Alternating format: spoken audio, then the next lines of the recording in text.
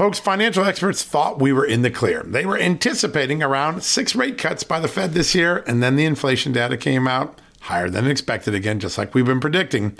Friends, this isn't going away anytime soon. It can't. The U.S. is $34+ trillion in the hole, and yet we keep printing money, which pushes the prices you pay every day even higher, whether it's at the grocery cart or at the gas store. So you can either bury your head in the sand or you can do something about it. Diversify a portion of your savings into gold with Birch Gold Group. Gold is your hedge against inflation, and Birch Gold makes it easy to own. They will help you convert an existing IRA or 401k into a tax-sheltered IRA in gold, and you don't pay a penny out of pocket. All you got to do to get started, text Just News to 989898 and get your free info kit on gold. Then talk to a precious metal specialist on how to protect your savings from persistent inflation. The way to do it with gold. All you got to do to get started on that journey with my good friends who I trust more than anyone at Birch Gold Group, text Just News to 989898 right now.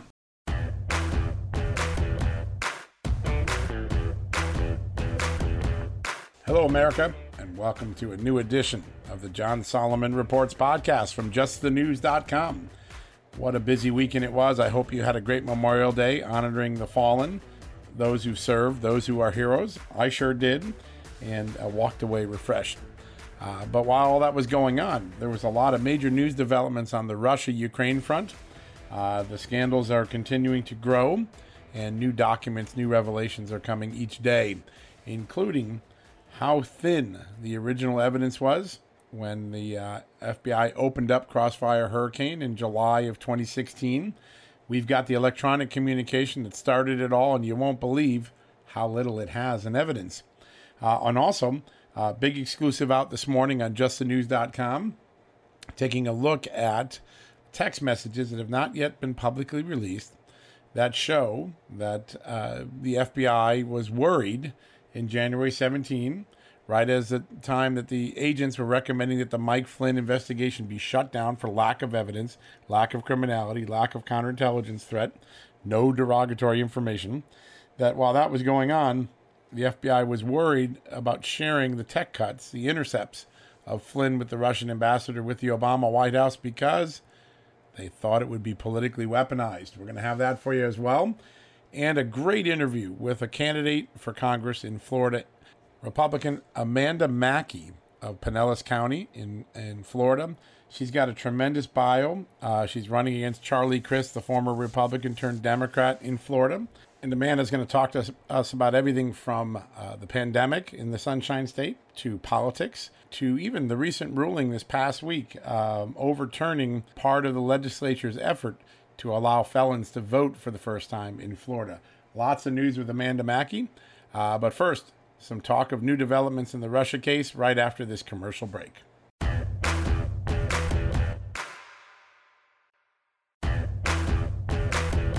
All right, folks, welcome back from the commercial break. And as promised, we're going to talk about Russia in a second. But first, I want to encourage you all to support our sponsors and advertisers.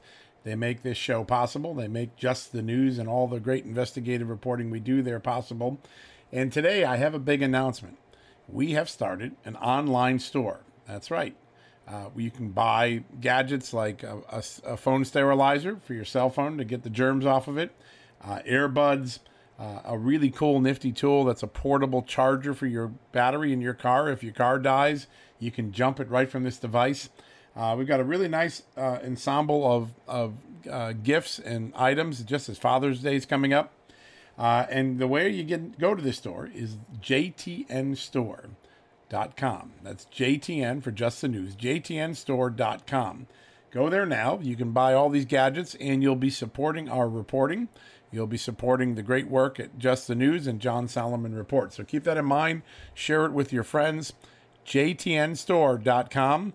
The new shopping experience at Just the News. You're going to love it. A lot of fun gadgets, potential gift ideas for Dad for Father's Day, and just for doing things at home when you're bored right now as we're all stuck at home at the pandemic.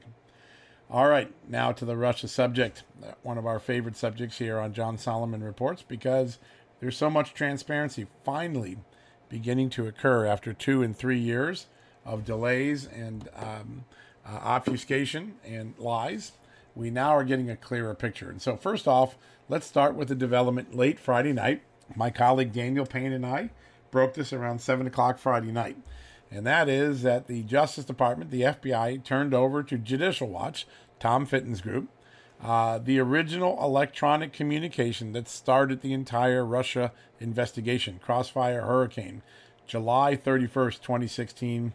I could not believe what I read when I saw this document because it has no evidence of wrongdoing. In fact, it suggested that the reason they were looking at George Papadopoulos, remember that was the original person that they opened up on, the reason they were looking at him was for illegal foreign lobbying, but the electronic communication that opened it didn't even articulate a specific crime involving foreign lobbying, and it had third-hand hearsay.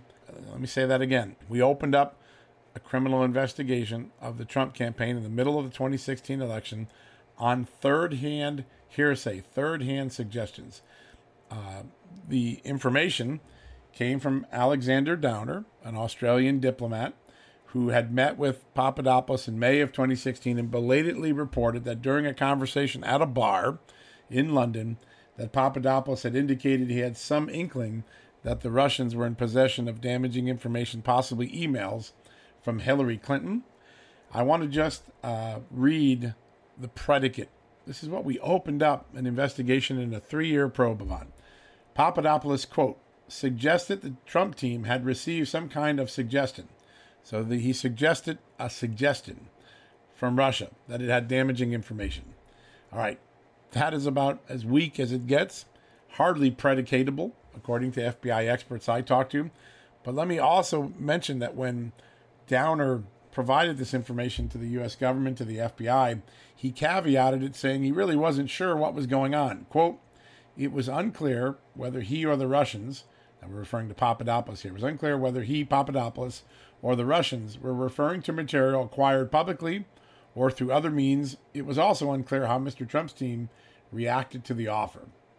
All right, so we opened up an investigation from an Australian diplomat who has a third-hand conversation that the Russians might have material damaging to Hillary Clinton, that they might have offered to the Trump campaign. They don't even know whether it's public information or stolen information, and they don't even know how Trump's campaign engaged, and yet we opened up an investigation. So listen, when I got this document, it just seemed implausible that this was the actual thing. So I sent it over to the former intelligence chief of the FBI, Kevin Brock. You've probably heard him before. He's been on this show. He's a tremendous expert and very well respected in the FBI community.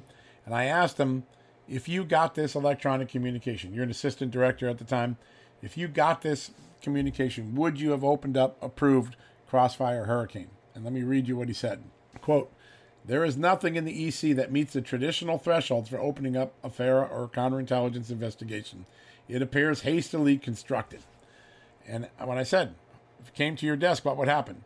I wouldn't open an investigation, not in a million years. I wouldn't have approved it as a squad supervisor.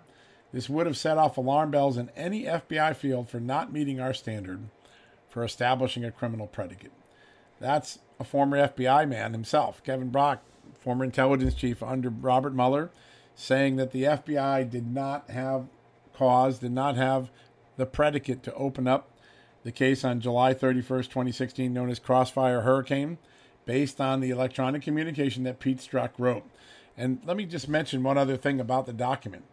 It shows that Pete Strzok, the now fired counterintelligence agent, the one who had the affair with Lisa Page and gave us all those amazing text messages, it shows that he both drafted the memo and also approved it. So he approved his own investigation. Another oddity that was flagged by Kevin Brock and other experts who looked at it. Well, thanks to Judicial Watch and a FOIA lawsuit, we now have the document that started it all. And we know what we long suspected now, that the investigation was opened on the thinnest of information, third-hand suggestions, no corroboration, and not even the articulation of a crime under the statute that was cited, which was foreign lobbying or Foreign Agent Registration Act lobbying. Wow, what a development. It just continues to build the case that the FBI did not have a basis, a predicate, to open up this probe that went on for 3 years through a special prosecutor and brought such harm to this country and to the early capabilities of the Trump administration. Now, speaking of Pete Strzok and text messages, I've got another story up this morning on justthenews.com. It's leading our site. If you get a chance, go take a look at it. New text messages that have not been publicly released really zero in on what puts Barack Obama in the Obamagate narrative. This is all related to the Flynn case. And let's take you back. It's 17 days before Donald Trump takes office. It's January 3rd, 2017. 17 days from inauguration. It's one day before the FBI agent running a 5-month investigation of Mike Flynn recommends that the Mike Flynn investigation be shut down, specifically for a lack of evidence. So they're about to close out the Flynn case when Pete Strzok texts his girlfriend, the FBI lawyer Lisa Page, and they engage in a conversation about sharing the Flynn evidence, what we call the tech cuts, the intercepts of Flynn with Russian Ambassador Kislyak to the White House. And there's a great concern in these text messages that giving it to Barack Obama and the White House, as was being discussed at the time, might lead to its political weaponization. Now, why is that? Because Barack Obama was a critic of Flynn and fired him in 2014. In November of 2016, he told Trump to fire or not to hire Flynn as his national security advisor. So the president and the people around him in the intelligence community had a vendetta, didn't like Michael Flynn, didn't like the idea that he might be the chief national security advisor for the incoming president, Donald Trump. And it's in that context that these text messages come in. And so Strzok is talking to Page on the night of the January 3rd, 2017. He relates a conversation he just had with his boss, Bill Priestap. Remember, that's the guy that wrote the handwritten notes a few weeks ago that were released that said that they thought the FBI was playing games, he thought, in the Flynn investigation. It might be trying to catch him in a lie just to get him fired or prosecuted. Remember those handwritten notes we talked about on the show. So Strzok talks to Priestap, and here's what he relates to Lisa Page. He, like us, is concerned with oversharing information. Doesn't want Clapper, that's the DNI, James Clapper, giving CR, that's Crossfire Razor, the code name for the Flynn case, cuts, those are the intercepts, to the White House. Now, let me read that again. He, Bill Priestap, like us, Strzok and Page, is concerned with oversharing, doesn't want Clapper giving the Crossfire Razor intercept cuts to the White House. All political, just shows our hand, and potentially makes enemies. And then Page responds back, yeah, but keep in mind we're going to put that in the dock on Friday with potentially larger distribution than just the DNI. So she's talking about the fact that they're about to put out their first Russia incursion report, Russia interference election report on January 5th, 2 days from then. And she's saying, what's the big deal? And he writes back, the question is, should we, particularly to the entirety of the lame duck U.S. intelligence community with partisan axes to grind? What do these text messages say? Well, they say that the FBI agents working the Flynn case, knowing it was about to be shut down, were concerned sharing the tech cuts, the intercepts of Flynn, for fear that they would be politically weaponized and allow people in the intelligence community who didn't like Flynn, possibly the president himself, to weaponize and to grind their political axis against Trump and Flynn. Extraordinary text messages that raise new questions. And so there's a timeline in this story that lays out why federal and Senate and House investigators are now focused on the possibility that President Obama's disdain for Mike Flynn might have driven the FBI to ignore its own agent's recommendation to shut down the case and to instead keep it going and schedule that interview where they trapped him into a lie and then prosecuted him. It goes all the way back to 2014 and has some pretty remarkable moments in them, some documents that have not really gotten the attention that they deserve. And it really shows that the FBI talked about creating an insurance policy to make sure if Trump became president, they could neutralize him. That occurred August 15th. The next day, August 16th, they opened up the Flynn investigation. Seems to be a pretty clear pathway that the insurance policy, discussed by Strzok and Page, was opening up a probe on Flynn. The day after they opened up on Flynn and 2 days after talking about the insurance policy, they send an FBI agent in to brief Trump but his real mission is to spy on Flynn and get a read on Flynn. And then within a couple of weeks of that, as the Flynn investigation is just starting to unpack and begin, Strzok and Page engage in a text message. They're preparing a briefing for the White House to help the president on the early Russia investigation. This is President Obama. And here is what Page texts Strzok. POTUS, meaning Obama, wants to know everything we're doing. Everything. It's very unusual for a president to be intertwined with an ongoing FBI investigation. And yet these text messages suggested that Obama wanted to be read in on everything. And then remember, Trump wins the election November 8th, 2016, November 10th. He goes to the White House, and what does Obama do? During the one time they have to meet to prepare for a transition, Obama tells him to dump Flynn. Remarkable. That occurred on November 10th.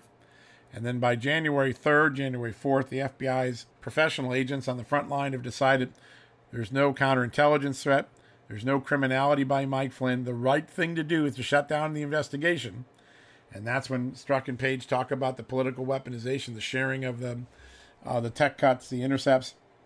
And then Strzok gives the order, allegedly from the 7th floor of the FBI, meaning the management suite, James Comey, Andrew McCabe, do not shut down the investigation, keep it open.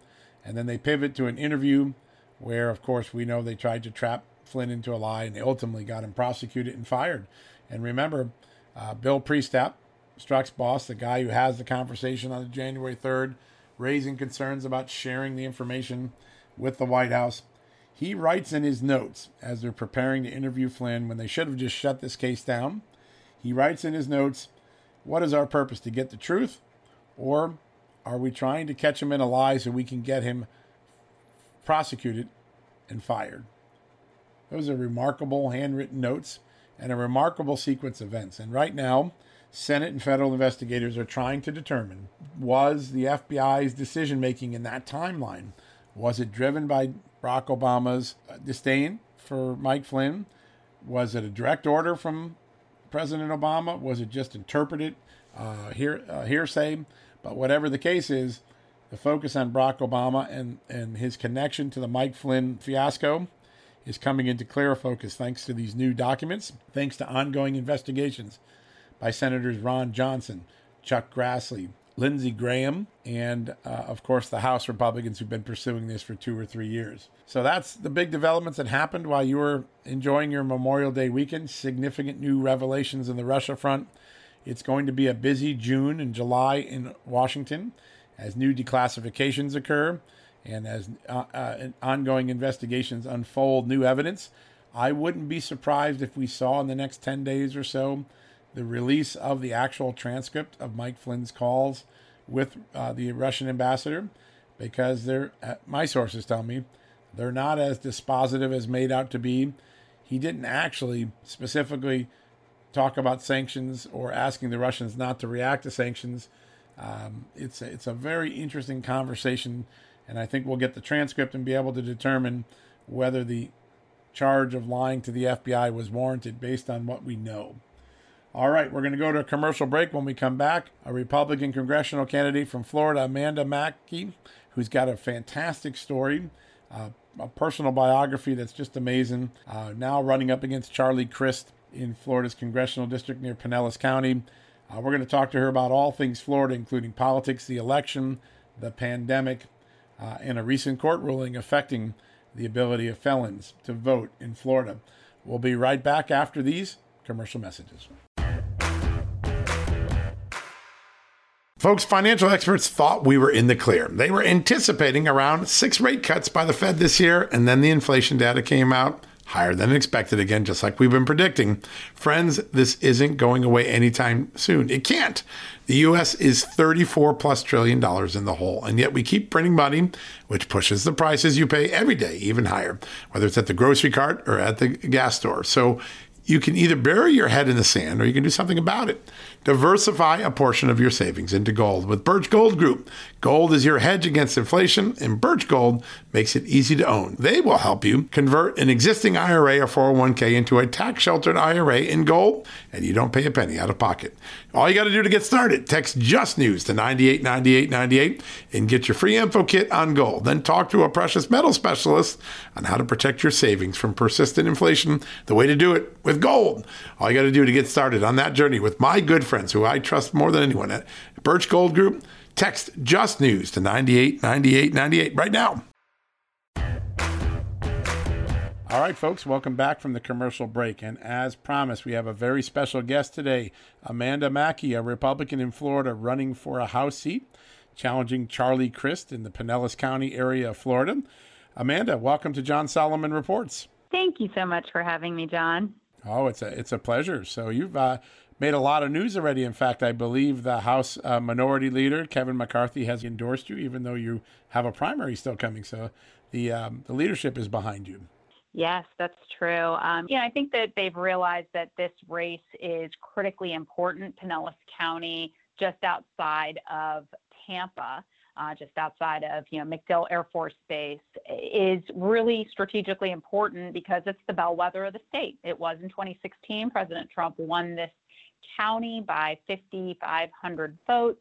And so because it's so important, there is a lot at stake for the National Party to not only be able to take this seat back for GOP control of the House, one of 17 seats we need to flip, but also because it's strategically very important for the presidency. And so I think just having a huge get out the vote opportunity here in November is going to get not only our base really excited on the Republican side, but independents and Democrats who President Trump did extremely well with in 2016 here in Florida's 13th district. Energizing that base to get out as well is really important too. So I think the party has seen, not only in Kevin McCarthy's endorsement, Republican Whip Steve Scalise, Elise Stefanik, who's been in charge of really recruiting women with a viable path to winning, they've all endorsed me. And, the good news is they endorsed early because they really saw in the primary that there's one person who can beat Charlie, and that's me. That's remarkable. And recruitment has been the key for Republicans this year. We've had Kevin and Steve on the show, and both of them have talked about how important it was to find the right candidate in each of those important swing districts. And you're clearly one of them. So that's a big get. Now, your personal bio is remarkable. Your family obviously escaped persecution. I wonder if you could tell our listeners just a little bit about your background and how you came to be a candidate for Congress. Sure. So, I always tell people, when I go knock on doors or when I'm calling people, I always tell them, I'm a little bit of a different type of candidate. I was born in Iran, and my family and we escaped, religious persecution, a country that is known for beheadings and killings of people who are not the right religion, who don't believe in the system they believe in. My parents were 26 years old. I was just an infant. We escaped. My parents didn't have two nickels to rub together when they came to the United States. They came here legally. They worked hard. They contributed back. And, my mother delivered yellow pages so that she could put my father through school so that he could ultimately become a surgeon, which he is to this day. And, I always say the only thing that distinguishes you in America, it's not your pedigree, it's not your last name, it's your ability and drive to work hard. If you work hard, you can build and achieve whatever you want to. And I think I'm proof positive of that. My family is proof positive of that. And, when I think of everything that my father sacrificed and my mother, my mother raised us, but my father, he gave up being a father. He gave up, being able to spend time with his family because he worked to give us a better life. And that's what he did so that, I could be able to get a college education, go to law school, and ultimately be in a position to be able to serve my country running for Congress. I graduated from college in 2000, and my passion was really in politics. And I had a degree in finance, and I remember my father saying, you want to be in politics, your last name's not Kennedy, your last name's Makki. Who's going to give you a job? They're not going to roll out the red carpet for you. And I thought, well, if I work hard the way you did, then they will. And he kind of thought that was just cute. But really, that's what I did. I worked really hard. I volunteered. I did all the work that it takes to be involved in a campaign and everything. And ultimately, I became a political appointee in the Bush administration. Just weeks after 9/11, I was able to serve the Department of Army at the Pentagon. And that was, my service to my country. It was an incredible time. The terrorists had just attacked our country. Being born in Iran, I thought, what can I do? Native Farsi speaker. And obviously that was very, very important at the time. Ultimately, working in the Pentagon, I was able to serve my country. But from there, I moved on and I worked in healthcare and veterans issues, became a lawyer, worked on Capitol Hill for a decade for various members of Congress in an advisory role. And from there, my last job, I was a partner in one of the largest law firms in the world. And I achieved all those things before I was 40. And I think that just tells you, if I can do it as an immigrant to this country, anyone can do it. And that's what's so wonderful about our nation. It is a remarkable story, and it's a remarkable country that keeps giving us stories like yours. That's what's so amazing and great about America. So many people talk us down, but the path of hard work and determination can really give anyone the chance to achieve what they want. It's so remarkable. Now, in Florida, it is. Talk a little bit about. I'm sorry. Go ahead. I was just going to say, being that we just, finished our Memorial Day weekend 2020 this year, I was knocking on doors, and I remember, introducing myself and saying to someone that, my background. He said, well, I'm so glad that you're here. And he had served in the Navy. And I said to him, well, it's because of the sacrifices that you and so many others make that you allow people to, have this opportunity. And, I think it brings into play all the issues that we're contending with right now with immigration and, legal versus illegal. And I think, my family legally immigrated here. And I think that's so important. We must always remember that, the sacrifices that people make, it's important to be aware of how the sacrifices impact our laws right now. And if we allow people to, illegally come to America and not respect our laws, then we are not honoring the sacrifices that people are making for our country. And I think that's just an important, point to make as we, round out Memorial Day. Yeah, no, for sure. Now, what are some of the other issues? You have some background in the healthcare industry and providing healthcare. What are some of the issues that are going to be key to Florida in the fall election? Sure. So my background in healthcare really started when I was a teenager. My father being a doctor, I would say, child labor laws don't apply to your parents. So I began working in his office right around the time of Hillary Healthcare. So, the early 90s when we were talking more HMOs and different types of healthcare management, maintenance organizations. And it really changed our healthcare system. And my father, as a specialist, he was so confused. How come I can't see my own patients anymore? No, they have to go to their primary care. If their primary care doesn't let them come to you, then, you can't see them. So I think, we have experienced so much change in our healthcare system. But one thing to answer your question, having worked in healthcare policy for, 10 years on the Hill and off the Hill for another, 4 years, I think that it's really important that we focus on where the biggest cost drivers are.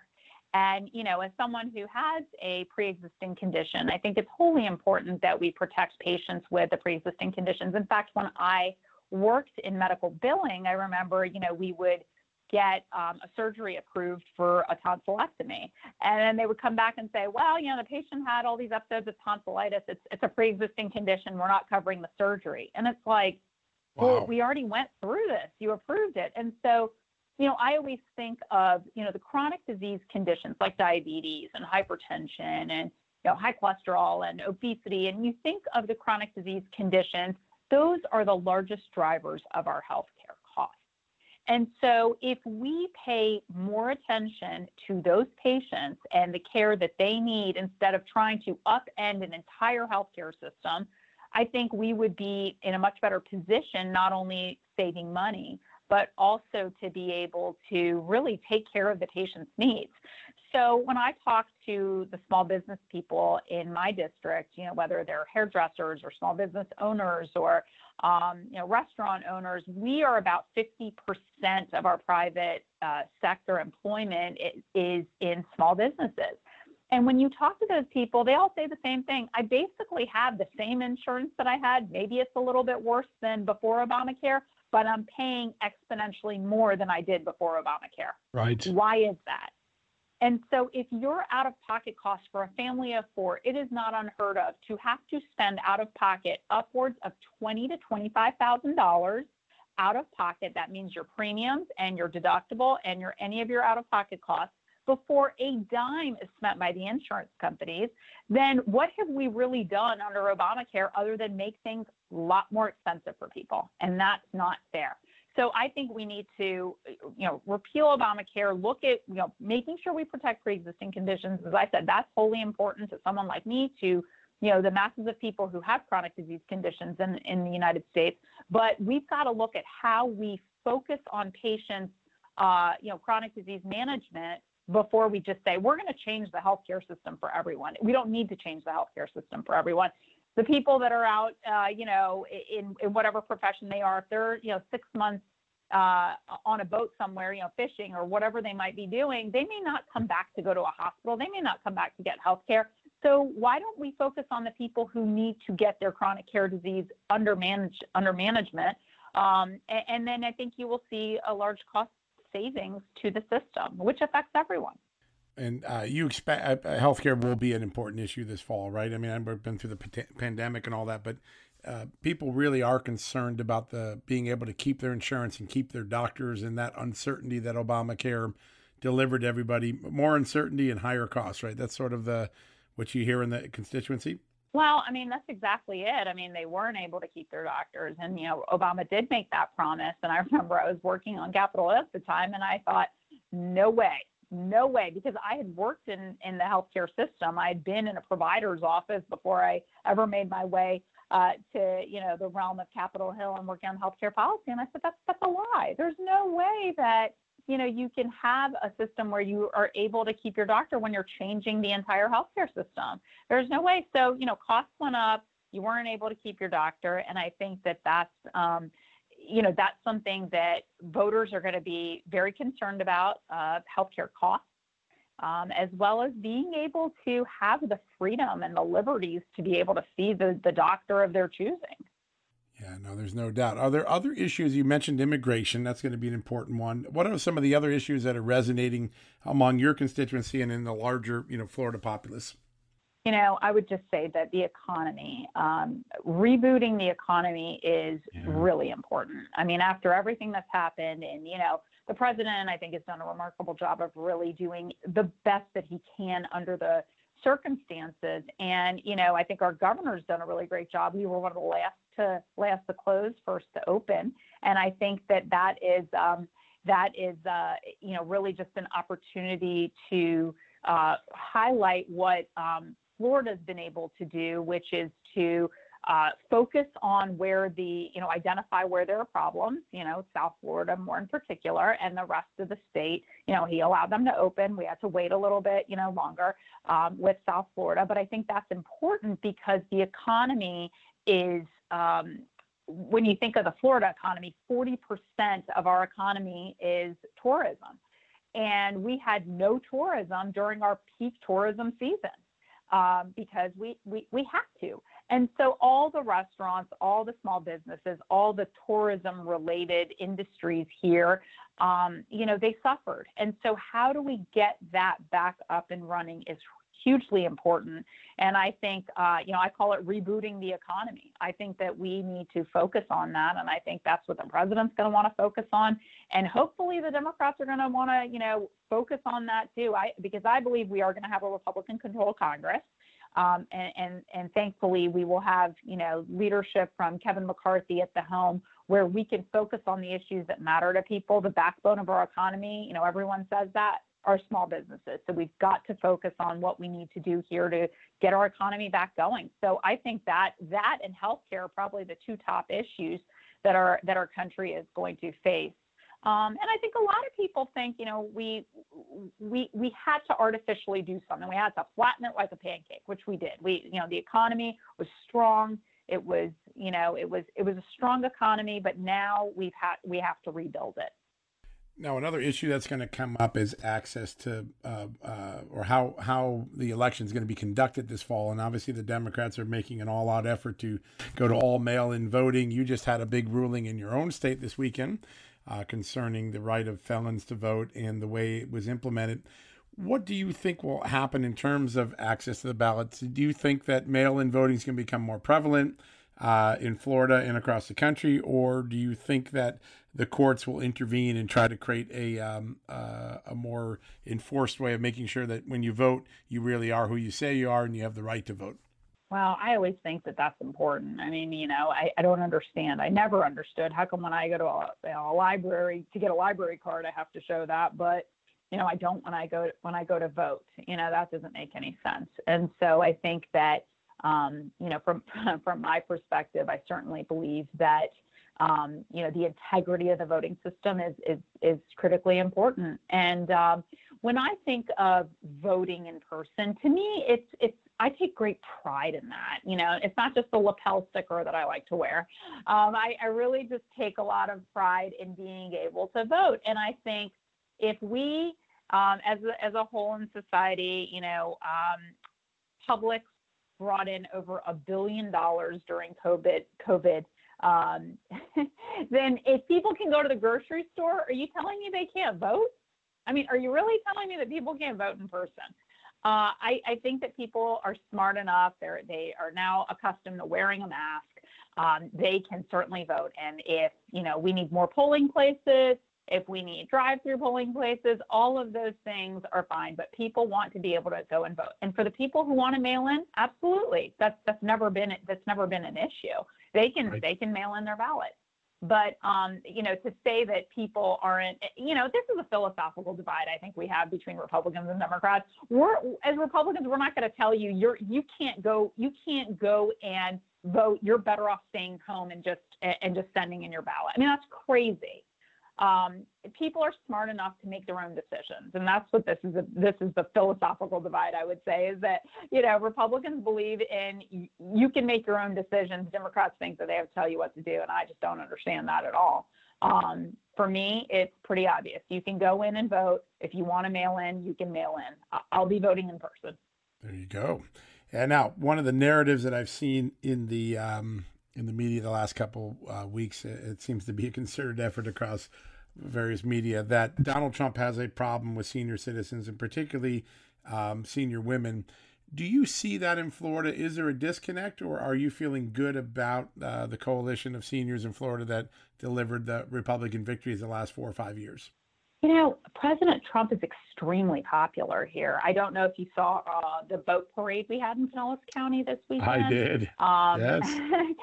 It was incredible. It was remarkable. I mean, take a poll and then look at that, Right. It's just remarkable what he has done. And I cannot tell you how popular he is here. I mean, people absolutely, they just think that he's great and what he's doing is great. And it's not just a talking point. People really like him. And I'm just going to give you an example. My next door neighbor, she self-proclaimed Kennedy Democrat.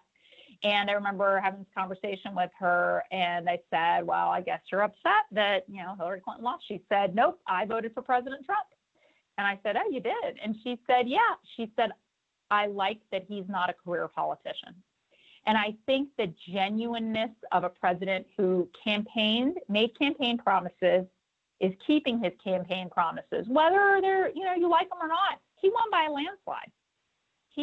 landslide. And his campaign promises is something that he has tried to keep every step of the way. And I think people appreciate that. And I will just tell you that, people here think he's doing a good job. And something else that people say, I'm glad we finally, and this was long before COVID, I'm glad we finally have a president who's willing to stand up to China. Now, this district is hugely a Midwestern transplant district. Really? So unlike when most people, yes, unlike when most people think, oh, there's tons of, people from New York and New Jersey and the Mid-Atlantic, yeah, they're Right. on the 95 side. They're on the East Coast side of Florida. The West Coast of Florida is, basically the West Coast of Florida is taking, 75 straight down. And so you're talking Michigan, you're talking Indiana, lots of Hoosiers, Ohio, Wisconsin, Kentucky, Atlanta. So it is a real mix of the Midwest. And people here, I always like saying that's the guy or the gal worked in a ball bearing plant in Canton, Ohio, moved down to get out of the frozen tundra. And so these are people who really care about jobs and manufacturing jobs in particular, and those jobs that, the president's trying to protect. And I think that's what they love about him, quite frankly. So, if the polls say that, I just say, look, come down and see it for yourself. I think the polls are the polls, but the people, when you talk to them, you hear a story, and the story is compelling. And the story is that they're happy with what the president's doing. For you personally, what is the key to winning this fall? You've got a fellow that used to be governor, used to be a Republican, used to be governor, now a House member, Charlie Crist. How do you go about, putting together a winning coalition against him? So Charlie's been campaigning since I was 9 years old. I'm 41. He's been in office for 3 decades. There isn't a brick in a sidewalk named after him because he doesn't do anything for anyone but himself. He has run for something better every 4 years. He's been a Republican. He's been an independent. He's been a Democrat. He hasn't been in the Whig Party yet, but there's time yet. There's still time. But the point is that people are so tired of career politicians. The president was on to something when he said, we got to go drain the swamp. And, there's Charlie, who's a creature of the Tallahassee swamp and the Washington swamp. That's what he is. This is a person who was the Republican governor of the third largest state in America, and now he's part of DCCC's leadership team. He is part of Nancy Pelosi's political arm of getting people like Rashida Tlaib and Ilhan Omar reelected. And, when I think of who I am and being the voice of Pinellas County, I think of someone who has a healthcare background, who has a small business understanding from working in a small business. My father's a small business owner, having an understanding of government, knowing the ins and outs. And I think that is the type of person that is going to work hard for people, because at the end of the day, this job is about being a public servant. And when you're nowhere to be found in the district, when no one knows how to reach you, and all people say is, I've tried calling him, but I never get an answer, you're not a public servant. You don't have the heart of a public servant. And that's what this job is about.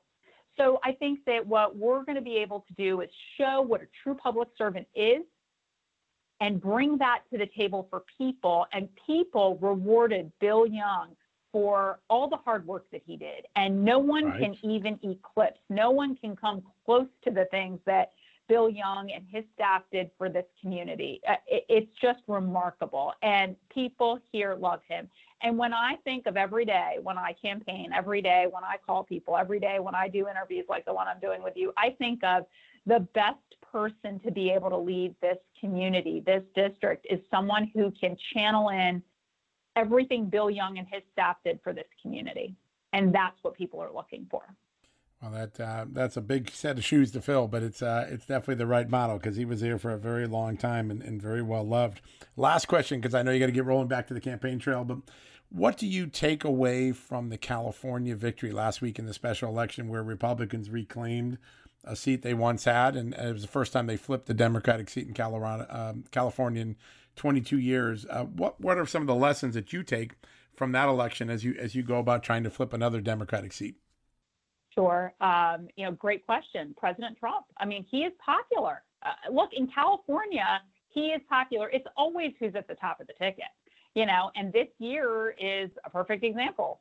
President Trump will be at the top of the ticket in a Los Angeles, I don't know if you can call it a suburb, exurb, whatever. Santa Clarita County is in the Los Angeles area. I mean, I don't think of Los Angeles as a stronghold for Republicans. They shellacked the Democrats. It was double digits. Yeah. So if you can win in Los Angeles as a Republican, I will have no problem beating Charlie Crist in Florida in a D+2 district.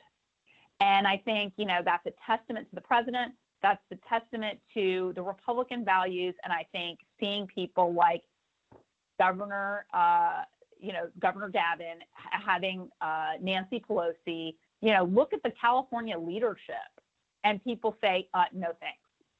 We would much rather have a Republican-controlled Congress, send a Republican to Congress to be able to deliver for us. We want to get back to work. We don't want to be closed.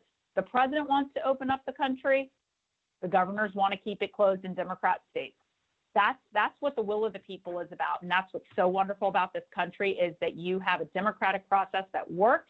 You have a democratic process that reflects the will of the people, as it did in 2016 when President Trump won by a landslide. I believe he will win again by a landslide. And I think what you saw last week in Los Angeles is exactly what you're going to see across the country. You're going to have people who have demonstrated that they can be good public servants, strong public servants, and they want to open up the economy the way the president does, the way the Republicans do. It's going to be a fascinating 170 days to Election Day. It's very exciting, and we're going to be keeping a close eye on your race because it's one of the most important in the nation, and I know Kevin McCarthy and the House Republicans are super excited about your efforts there. So I hope we can have you back on maybe closer to fall election. Yeah, would love that. And if your listeners would like to help me, my website is Amanda Makki, MAKKI.com. These elections are they're expensive. We've done a great job of fundraising. We've raised $740,000, and our cash on hand is $613,000. So we've done an incredible job of staying lean. Yes, because we want to, every dollar that we get, we want to be able to aim it right at our target. And so any contributions that your listeners can make, I promise it will be wisely spent. We run a very lean operation here, and anything they can do to help will just help us reclaim the majority in November. All right, folks, you heard that. AmandaMakki.com. That's worth visiting. There's a lot of fun stuff on the site.